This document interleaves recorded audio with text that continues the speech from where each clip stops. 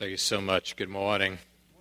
Hope you've had a wonderful week, wonderful time, Lord willing, with friends, family, as you've commemorated the birth of Jesus Christ. Tremendous time we had for those that had the opportunity to be here Christmas Eve service, where shoulder to shoulder we pondered the significance of the birth of Jesus Christ, and then, as is our tradition, ending with Silent Night and with the dimming of the lights and the glow of the candles, reflecting upon how the light of the world is broken into the darkness of humanity, and how you and I are likewise challenged to penetrate this darkness with the light of the gospel of Jesus Christ.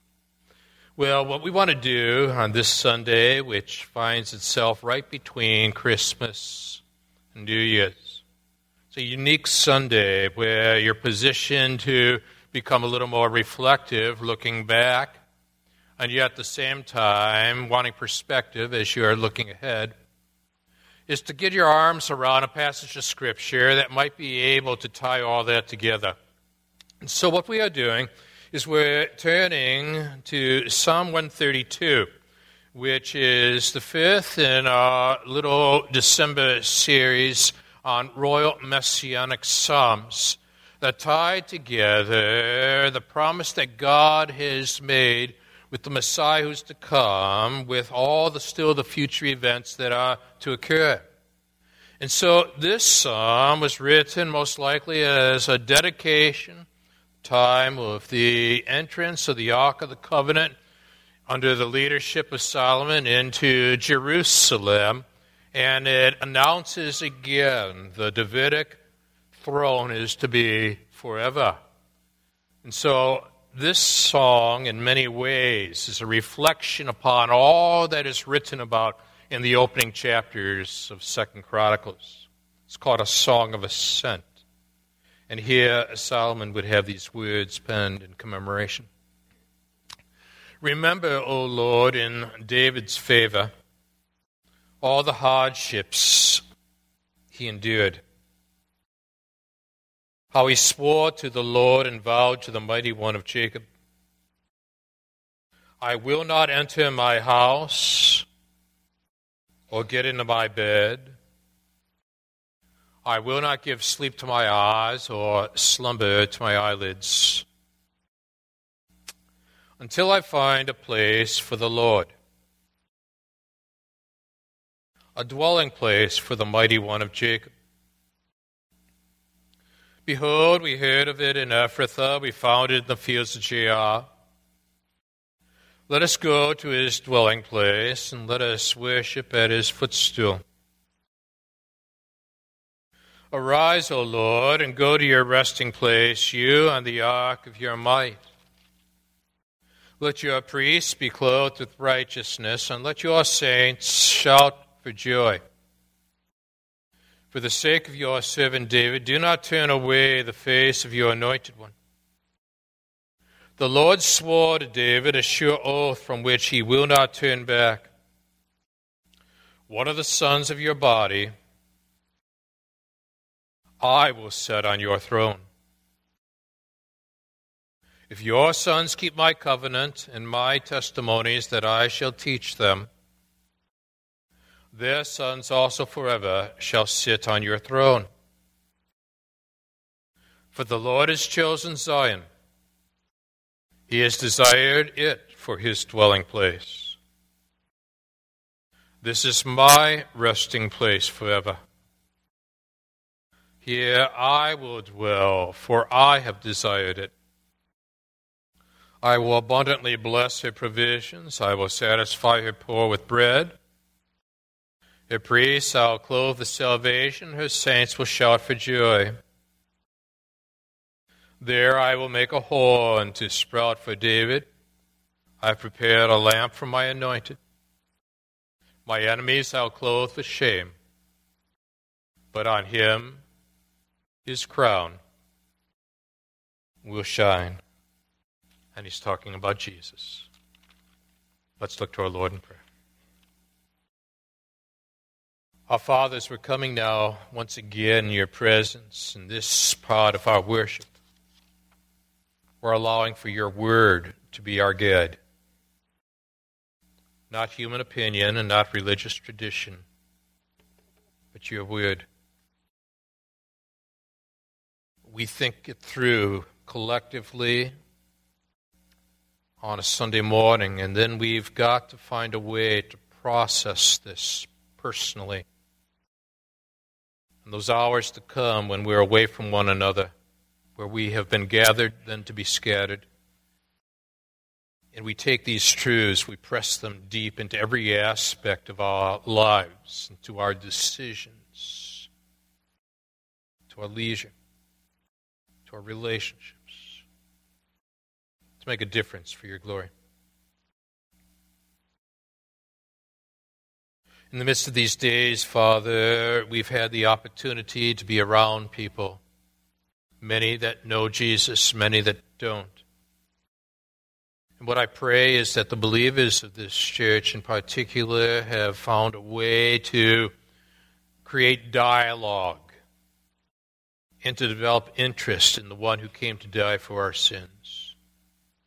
And that simultaneously those that come out on these Sundays where we find them spiritually curious, intellectually hungry, but have not yet put faith and trust in Jesus will find that this messianic psalm that describes the activities of David and Solomon, roughly 1,000 years BC and subsequent, will speak to their hearts as the God who can orchestrate all the events in time can be the one who guides and directs them in the everyday decisions of life. So, Father, no matter what we're facing now, warm these hearts, engage these minds, shape these wills. We've come here to see Jesus, Him only. We pray this now in Jesus' name. Amen. For 8 years, June worked by my side as executive secretary at the church I pastored out east. And she was a woman who was steeped in God's Word from childhood and seemed to have the Westminster Confession of Faith mastered front and back. Loved her Lord, raised in the Scottish Presbyterian tradition. We were having a quiet conversation one time in between all the phone calls coming in. And she and the staff, we gathered together, and I was always impressed with her devotional life. And so I asked June at one point, tell me a little bit about your approach to prayer.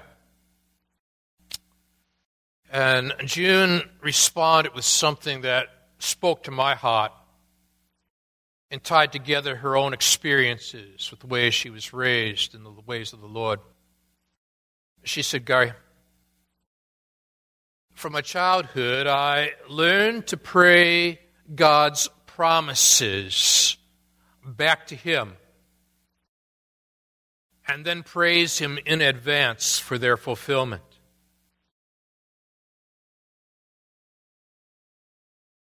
I learned to pray God's promises back to Him and then praised Him in advance for their fulfillment.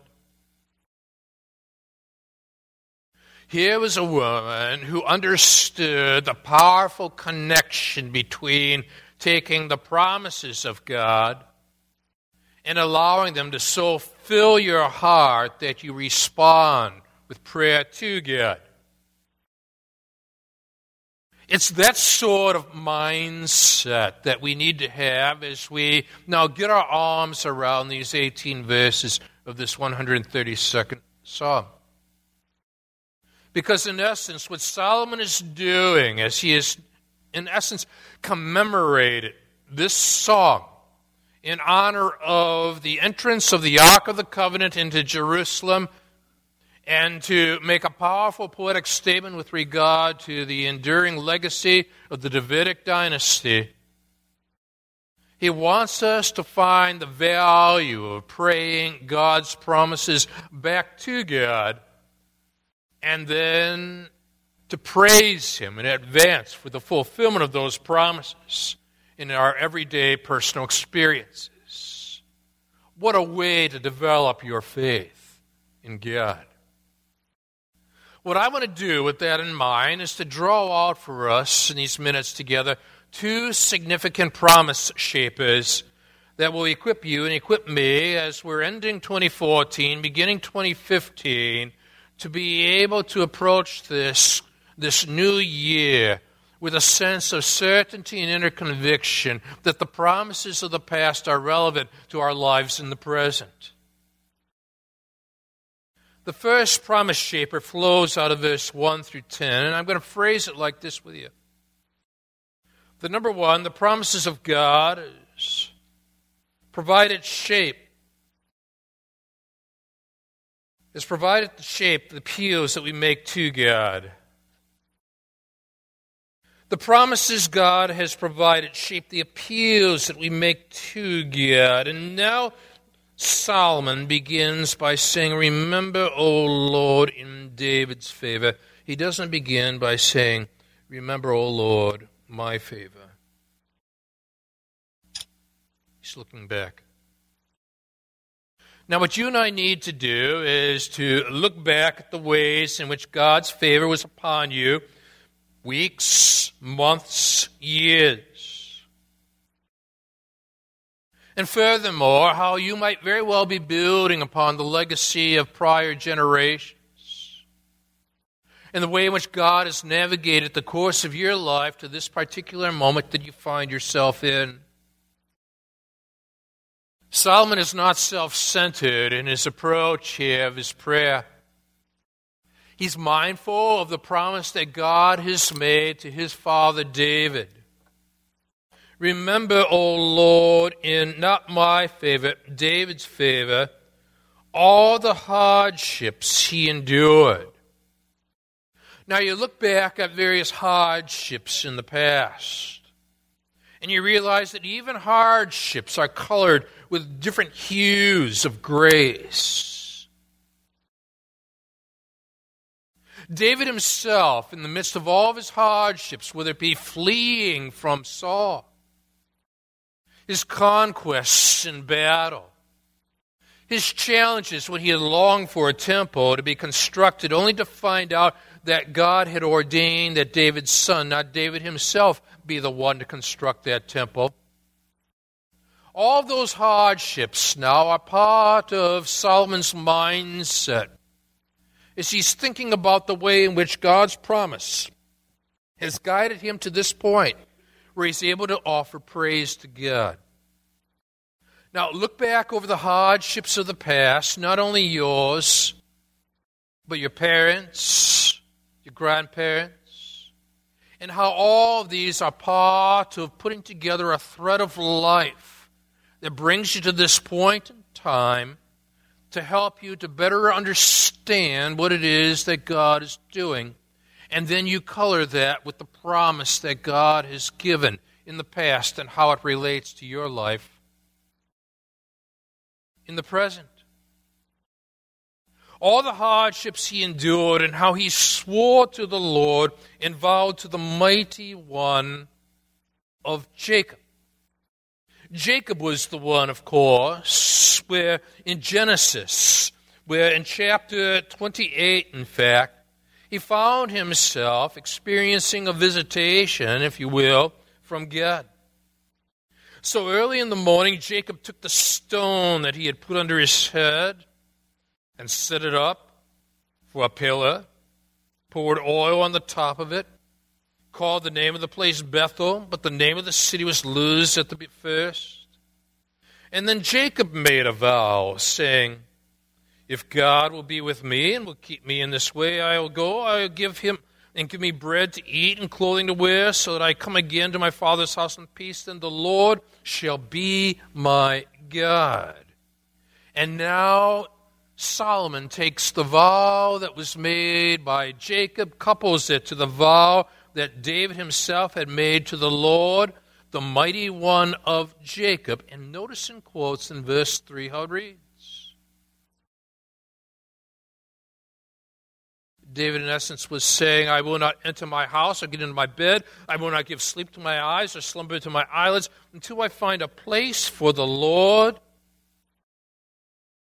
a dwelling place for the mighty one of Jacob. He wants to sense the presence of God. And so now he's praying, David is, to be able to establish a setting, a temple where God can be honored.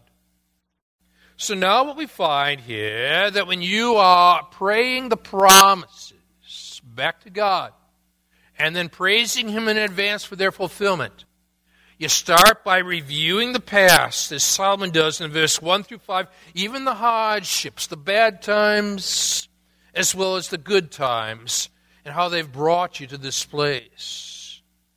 And then maybe you've got an answer to the Huck Finns of this world, because he had his doubts. And from the lips of Mark Twain's character come these words concerning prayer. Miss Watson, well, she took me in the closet and prayed. But nothing came of it.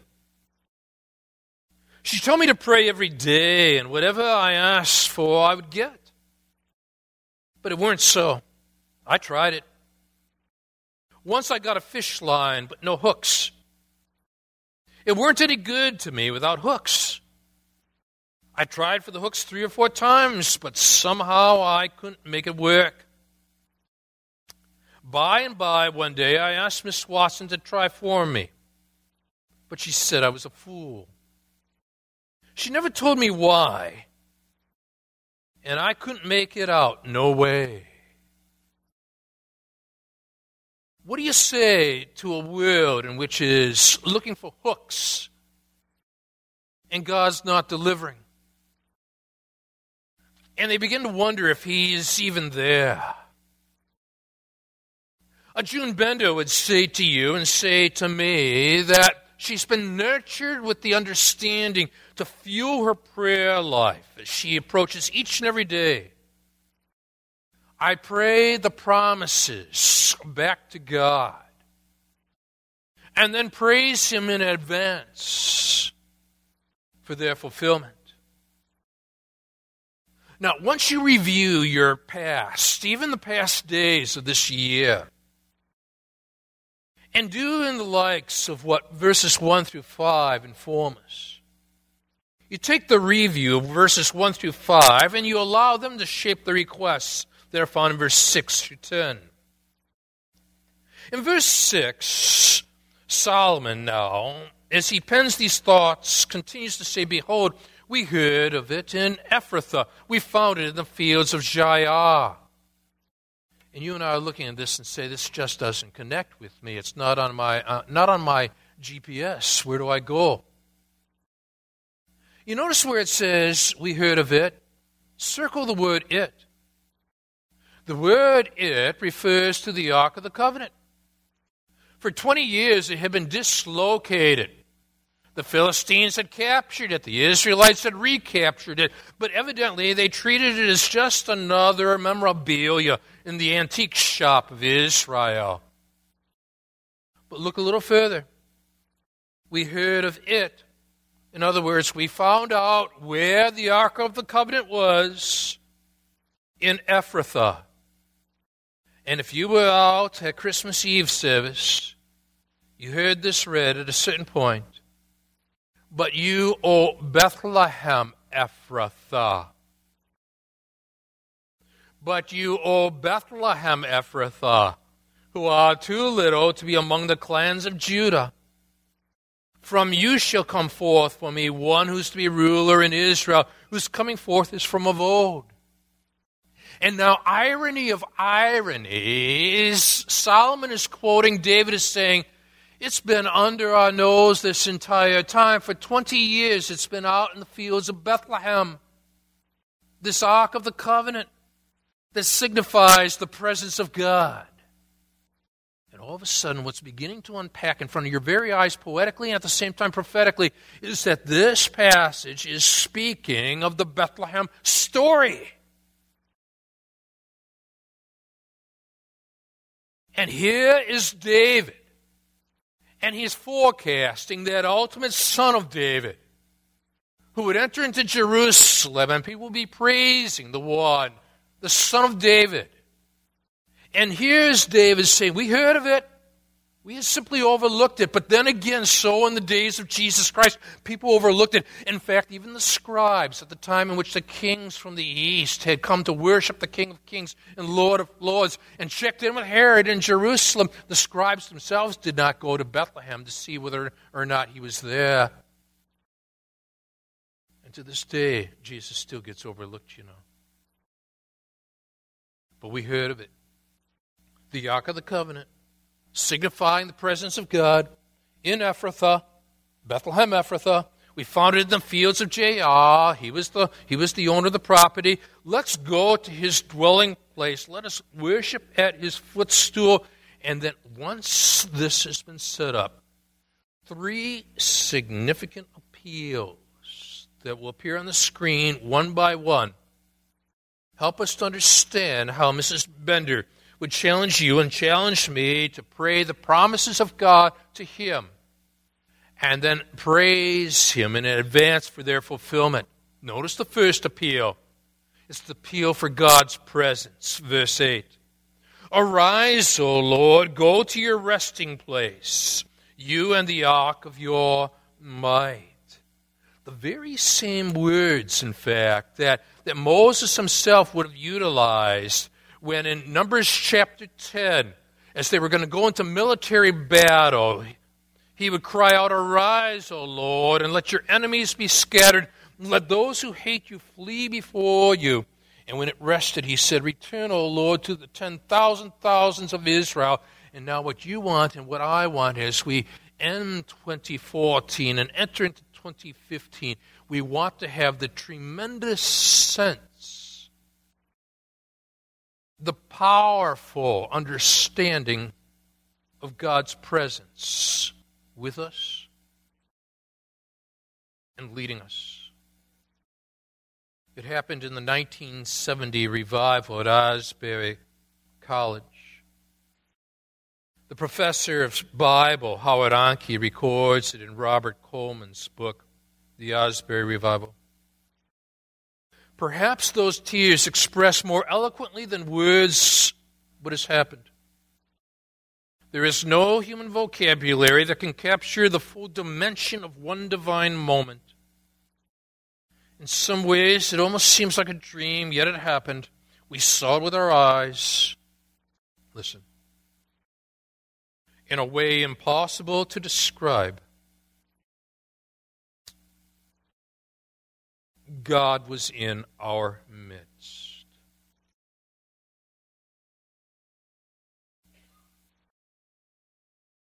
And those of us who were there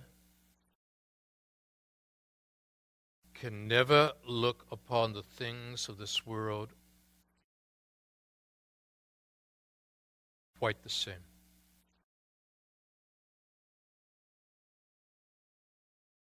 Have you reached a point in your spiritual journey where you have this tremendous sense, because of God, through the work of Jesus Christ becoming central to your life, has given you the sense of His presence?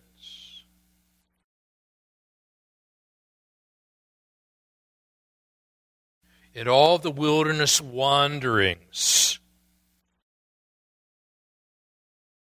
the Israelite people were desperately dependent upon that pillar of fire, upon that cloud in the sky, that the God who was with them was the God who would go before them. Now you look back over the hardships of the prior years and the prior months, and then you refresh your mindset as you close out this year and start a new year. I need and I long for the desperately felt presence of God with me, going before me, For as the professor writes, in a way impossible to describe, God was in our midst. Now, when the Ark of the Covenant was placed in the temple in Jerusalem under Solomon's leadership and found in verse 8 the so-called resting place, if you read 2 Chronicles, particularly from about chapter 5 and 6, you will find this tremendous sense of God's glory filling the temple to the point where there was such a thickness of the presence of God, the priests were overwhelmed by who was there. And that's what we need as we bring closure to this year and enter into a new year. That ought to be the first appeal. If you feel like your prayers bounce off ceilings, you take the promises of God, you pray them back to God, and then you praise Him in advance for their fulfillment. Now you take that and you review, like verses 1 through 5 provide us an example of the past, so that then you're able to make your appeals one by one regarding what you need pertaining to the future. And you start with that desperate longing for the presence of God within you, around you, before you, as you make your way through the wilderness of life. Now, once you've done that, here's a second appeal, flows out of verse 9. Let your priests be clothed with righteousness. Let your saints shout for joy. And you say, God can't relate. Well, let's give it a shot. The second appeal here is the appeal for God's people. Notice, speaks first of the leaders. Let your priests be clothed with righteousness. Doesn't say, let your priests be clothed with religiousness. There are religious unbelievers galore. There are religious leaders who are unbelievers galore. Notice here, it is not religiousness, it is righteousness. And you and I are made righteous, declared righteous, we should say, not on the basis of our works, but on the basis of the Messiah's work, Jesus Christ. And when that happens, and when you see leaders who are clothed not with religiousness, but with righteousness, locally, regionally, globally, the result is that believers have this sense where the doors of their hearts are open wide, and there is this inward shout for joy, a sense of release, because even though the outward circumstances may be seemingly working against you, the inward reality is working for you. The presence of God there is so empowering. You have His presence, you are connected with His people, and then you can entertain the third appeal found in verse 10. It's for God's anointed one. The Old Testament word, Messiah. The New Testament word, Christ. All tied to this phrase, anointed. For the sake of your servant Solomon? No. For the sake of John, Dick, or Harry? No. For the sake of Sue or Sally or Jolene? No. For the sake of your servant David. In other words, God had made this irrevocable promise that was going to come from the line of David. Do not turn away the face of your anointed one. And now you and I begin to think seriously at the way in which God goes about drawing people's minds and hearts and attention to the one who entered this world, Bethlehem Ephrathah, so overlooked even by the scribes who knew it intellectually but did not seek Him out personally. And it happens again and again and again in services and in congregations throughout the world. Are you seeking Jesus? You know, Karl Marx wrote that religion is the opiate of the masses. And there are those that would argue that Christianity is a crutch for the weak person, and that it is simply a psychological means of coping with life. Though I would argue that you could flip it around and pose a question. Is it possible as well that people then create the idea of the absence of God, an atheistic presentation, as a psychological means of being able to cope with life so that they don't have to submit to the one who's holy and righteous. Now, with that in mind, how do you describe and how do you pose questions to the person who would argue that Christianity is simply a crutch? Well, you might want to get contemporary on them and say, have you checked out a movie that's hit the theaters about Louis Zamperini? Now, it's entitled Unbroken. But what you've got to understand here is that there is a powerful rest of the story that's tied to it. Now, I'm looking at some various excerpts by Laura Hillenbrand, who's written a very powerful story about him. It's been on the New York Times bestseller list for 4 years after its debut. And it traces the story of this Olympic runner from California, became a World War II hero. Zamperini survived a plane crash, 47 days on a raft in shark-infested Pacific Ocean, 2 years of brutal abuse in Japanese prison camps under the persecutor who was nicknamed the Bird. And when the book came out, my mind went back to the time in which, back in New England, Pam and I were positioned to minister, and I was involved in overseeing counseling on the floor of the Billy Graham Crusade in Hartford. And in preparation for that, I was reading some various volumes on Graham's life.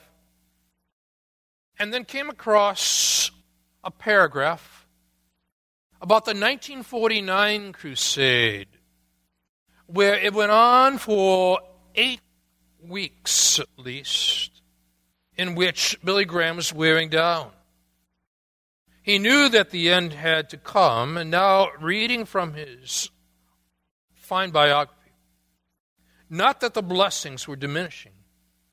It was then that Louis Zamperini was converted. He came to Christ.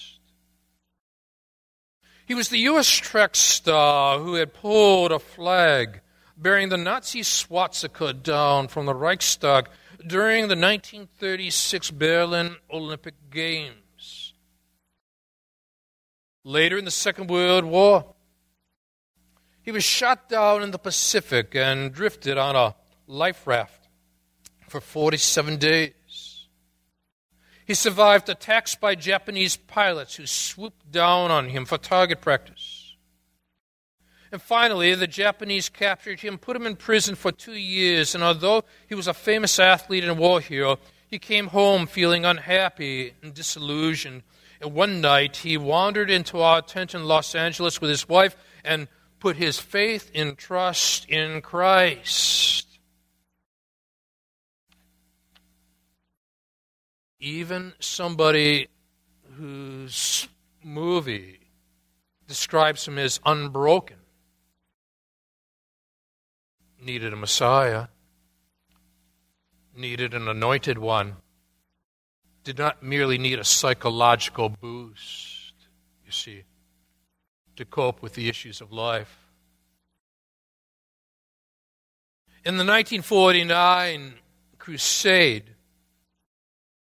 his biographer, Hillenbrand, found the message that Billy Graham spoke from that evening and describes the scene in her book in which Graham preached, quote, "Here tonight, there's a drowning man, a drowning boy,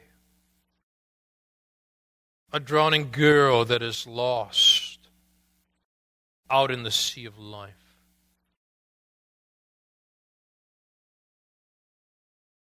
Do you see how God brings people to this inner conviction that this is not simply a psychological crutch to get us through the coming year, but rather this is a divine reality? So the presence of God, the people of God, centered in the Messiah of God, the Anointed One. It draws our attention to the fact that if one who could be described in the film as unbroken puts faith and trust in Christ, then we come to the conviction that what is necessary is the brokenness of spirit when we become aware of our sinful nature and we need to have put faith and trust in Jesus as Messiah, our Anointed One. Now, you allow for the promises then to so shape your prayers that you praise God in advance for their fulfillment. And once the appeals are made, and notice the appeals in verse 1 through 10, then you move from the appeals you make to God in 1 through 10 to the answers you receive from God in verse 11 down through verse 18. What is interesting is the way in which all of this seems to match up. Do you remember we began by studying in verse 2 that David swore to the Lord and vowed to the Mighty One of Jacob? Now what we are told in verse 11, the Lord swore to David a sure oath from which he will not turn back. And what is it that God said? And of course, you can read about it in 2 Samuel 7, 13 and 16. One of the sons of your body I will set on your throne. As Magi from the east would be looking for him, as a pilot would be taunting him. And if your sons keep my covenant and my testimonies that I shall teach them, their sons also shall sit on your throne forever. Which means they would be transmitters of this promise, even if they disbelieved and were not immediate personally involved in experiencing true salvation. They were transmitters of the unconditional promise to come. And now out of this, you and I find that the passage that we considered, Christmas Eve night, resonates with what's spoken of here. When Mary would find out from Gabriel, behold, you'll conceive in your womb and bear a son. You shall call his name Jesus. And he will be great and be called the Son of the Most High. And the Lord God will give to him the throne of his father David. And he will reign over the house of Jacob forever. And of his kingdom there will be no end. And now after the psalmist has spoken of the Mighty One of Jacob, the Lord swore to David a sure oath, and he has said, I will set this one on your throne. Their sons also forever shall sit on your throne. And once you do what Solomon has done, even when answers are beginning to come your way regarding the confusing issues you're facing in life, as you bring the promises before God and praising him in advance for their fulfillment, three answers now emerge from these verses that I think have direct bearing upon what you and I are looking at here. And the first is found here in verse 13. For the Lord has chosen Zion. He has desired it for his dwelling place. There are three significant answers that stand out here. The first, God has chosen his city. It's Jerusalem. Notice the descriptives. He's desired it for his dwelling place. This is my resting place forever. Here I'll dwell, for I have desired it. Now notice it's forever.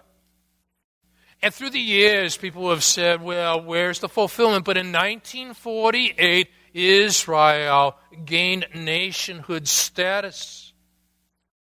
An epicenter of all cities, Jerusalem is. And now what we find, that city, which means literally the city of peace, so conflicted, is still anticipating the ultimate fulfillment of Christ returning a second time, where peace on earth will reign forever. Amos Oz is a novelist who's widely read in Israel. In his book Michael, in my Michael, he has Michael saying, Jerusalem always makes one feel sad. But it's a different sadness at every moment of the day and at every time of year. But the reason why Oz says that is he's a humanist. He champions spiritual pluralism. He's looking for unity among a fragmented people in a fragmented society. He's not finding the solution because he has not put his faith and trust in the Anointed One who is designated for that anointed city. Now, the psalmist is putting it all together for us. The Ark of the Covenant has been positioned in the temple. The glory has filled the temple. All of this is a foretaste of that day still to come. 1948 has come and gone. Nationhood established. Who would have thought? And now we await the return of the Lord. The Lord has chosen Zion. He has desired it for his dwelling place. This is my resting place, he says, forever. So now you look at these words and you say, if God can do that, and if he can work out these issues globally, he can also handle my issues personally. Are you praying the promises back to God and praising him in advance for their fulfillment? A second answer. Look carefully with me now. Look at verse 16 and loop it back to verse 9. In verse 16, her priests I will clothe with salvation. Her saints will shout for joy. Loop it back to verse 9, where that was his appeal. Let your priests be clothed with righteousness. Let your saints shout for joy. Here's the answer. Her priests I will clothe. They won't clothe themselves with salvation. This is not salvation on the basis of human effort. Her saints will shout for joy. That is the response of salvation that is established through and on the basis of God's work, not on the basis of our work. God has chosen his city. Second of all, God has equipped his people. The leaders then are clothed with salvation. And the result is the people who love Jesus shout for joy. And so even if you're going through difficulties in life right now, you don't let the outward shape the inward. You allow the inward to shape the outward. Because greater is he that is in me than he that is in the world, you see. And so the presence of God within us shapes even the most powerful influences against us. It allows us to be able to, in our own challenges going into 2015, to think if God could bring 1948 about and give Israel nationhood, if God, on the basis of his grace, equips his people with salvation, what have I got to say about all this? Notice verse 17 and 18. Here's your third answer. God has distinguished his anointed one. You know what to look for. Just as the angels told the shepherds what to look for in Bethlehem. And God sovereignly arranged that probably no other baby born that night would be found in a manger. It makes it clear who this one is. Now he's saying, I want to be clear as to who this is. And he offers three significant symbols of the one you and I know as Christ. The first symbol, the horn. I will make a horn to sprout for David. In the Older Testament, the horn was the symbol of power. The second symbol, I have prepared a lamp for my anointed, for my Messiah. There's the symbol of the lamp. And so when Jesus would say, I'm the light of the world, people would immediately be able to understand this. And it would take them back to the temple in which the priests were responsible for keeping that lamp going in the midst of their daily responsibilities. And this was to be a perpetual lamp in a darkened world And so as we stood together and sang Holy Silent Night at the end of the Christmas Eve service, even as the lights were being dark and the candles lit, the light was penetrating the darkness. And so it is when we live for Jesus. Your third symbol? It's the crown. His enemies, in verse 18, are clothed with shame, but on him his crown will shine. But what interests me is that the Hebrew word here for crown, netzer, carries it with it the idea not only of a crown that was used by a king upon his head, it was the same word, netzer, that was used to describe what was placed upon the high priest's head. And here you have now the idea of the king priest, which we studied last week in Psalm 110, standing out for us in these verses. And I thought about that. When my family gathered together, it's been our tradition. Maybe you do the same. And we went to watch another of Tolkien's presentations, The Hobbit, third part. And I was trying to memorize some of the stuff that was being said and events that were taking place. In particular, I was looking at the way in which Tolkien would use light and dark imagery in his books, and how it was being, through Peter Jackson, portrayed on the screen. But also I was fascinated because Tolkien, as well as C.S. Lewis, of course, they lived in England, very king-type consciousness of the way in which the idea of the kingship is used in Tolkien's writings and also in Jackson's movie. And here were some sentences and phrases and scenes that stood out.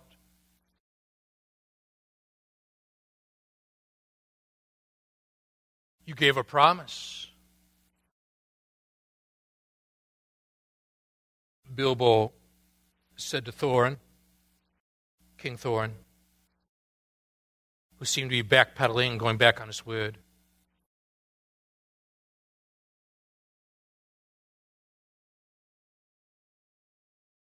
And then you have a Messiah, a kingly Messiah. The Lord swore to David a sure oath from which he will not turn back. The king has issued his commands, said Legolas, but he cannot command my heart. And we see how so many people want to make Jesus simply an honorary king, one who mingles among us, but not one who reigns over us. Bilbo turns to Thorin subsequently. And there's this incredible discussion that takes place that leads to this point where Thorin and one of his kin are in talks with one another. You sit here now in these vast halls with a crown upon your head, and yet you are lesser now than you ever have been. And you contrast that with Jesus in all of his glory, who 3 days later, just as was promised, was raised from the dead and seated on the throne in all of his glory. June, tell me a little bit about your spiritual disciplines and how you pray. And this wise, elderly, senior citizen, executive secretary, turns to me and says to me, "Oh, Pastor, I've learned to pray the promises of God back to him and then praise him in advance for their fulfillment. And now you take what's happened with Israel in 1948. You go back to the resurrection of Jesus Christ from the dead. You go over the sum total of all of history, and then you take it home personally and you say, okay, I'm going to claim those promises. I'm going to get personal. I'm going to offer praise back to God even in the midst of my hardships. And let God fulfill his plan and his time for his glory That's how I'm going to approach 2015. Let's stand together.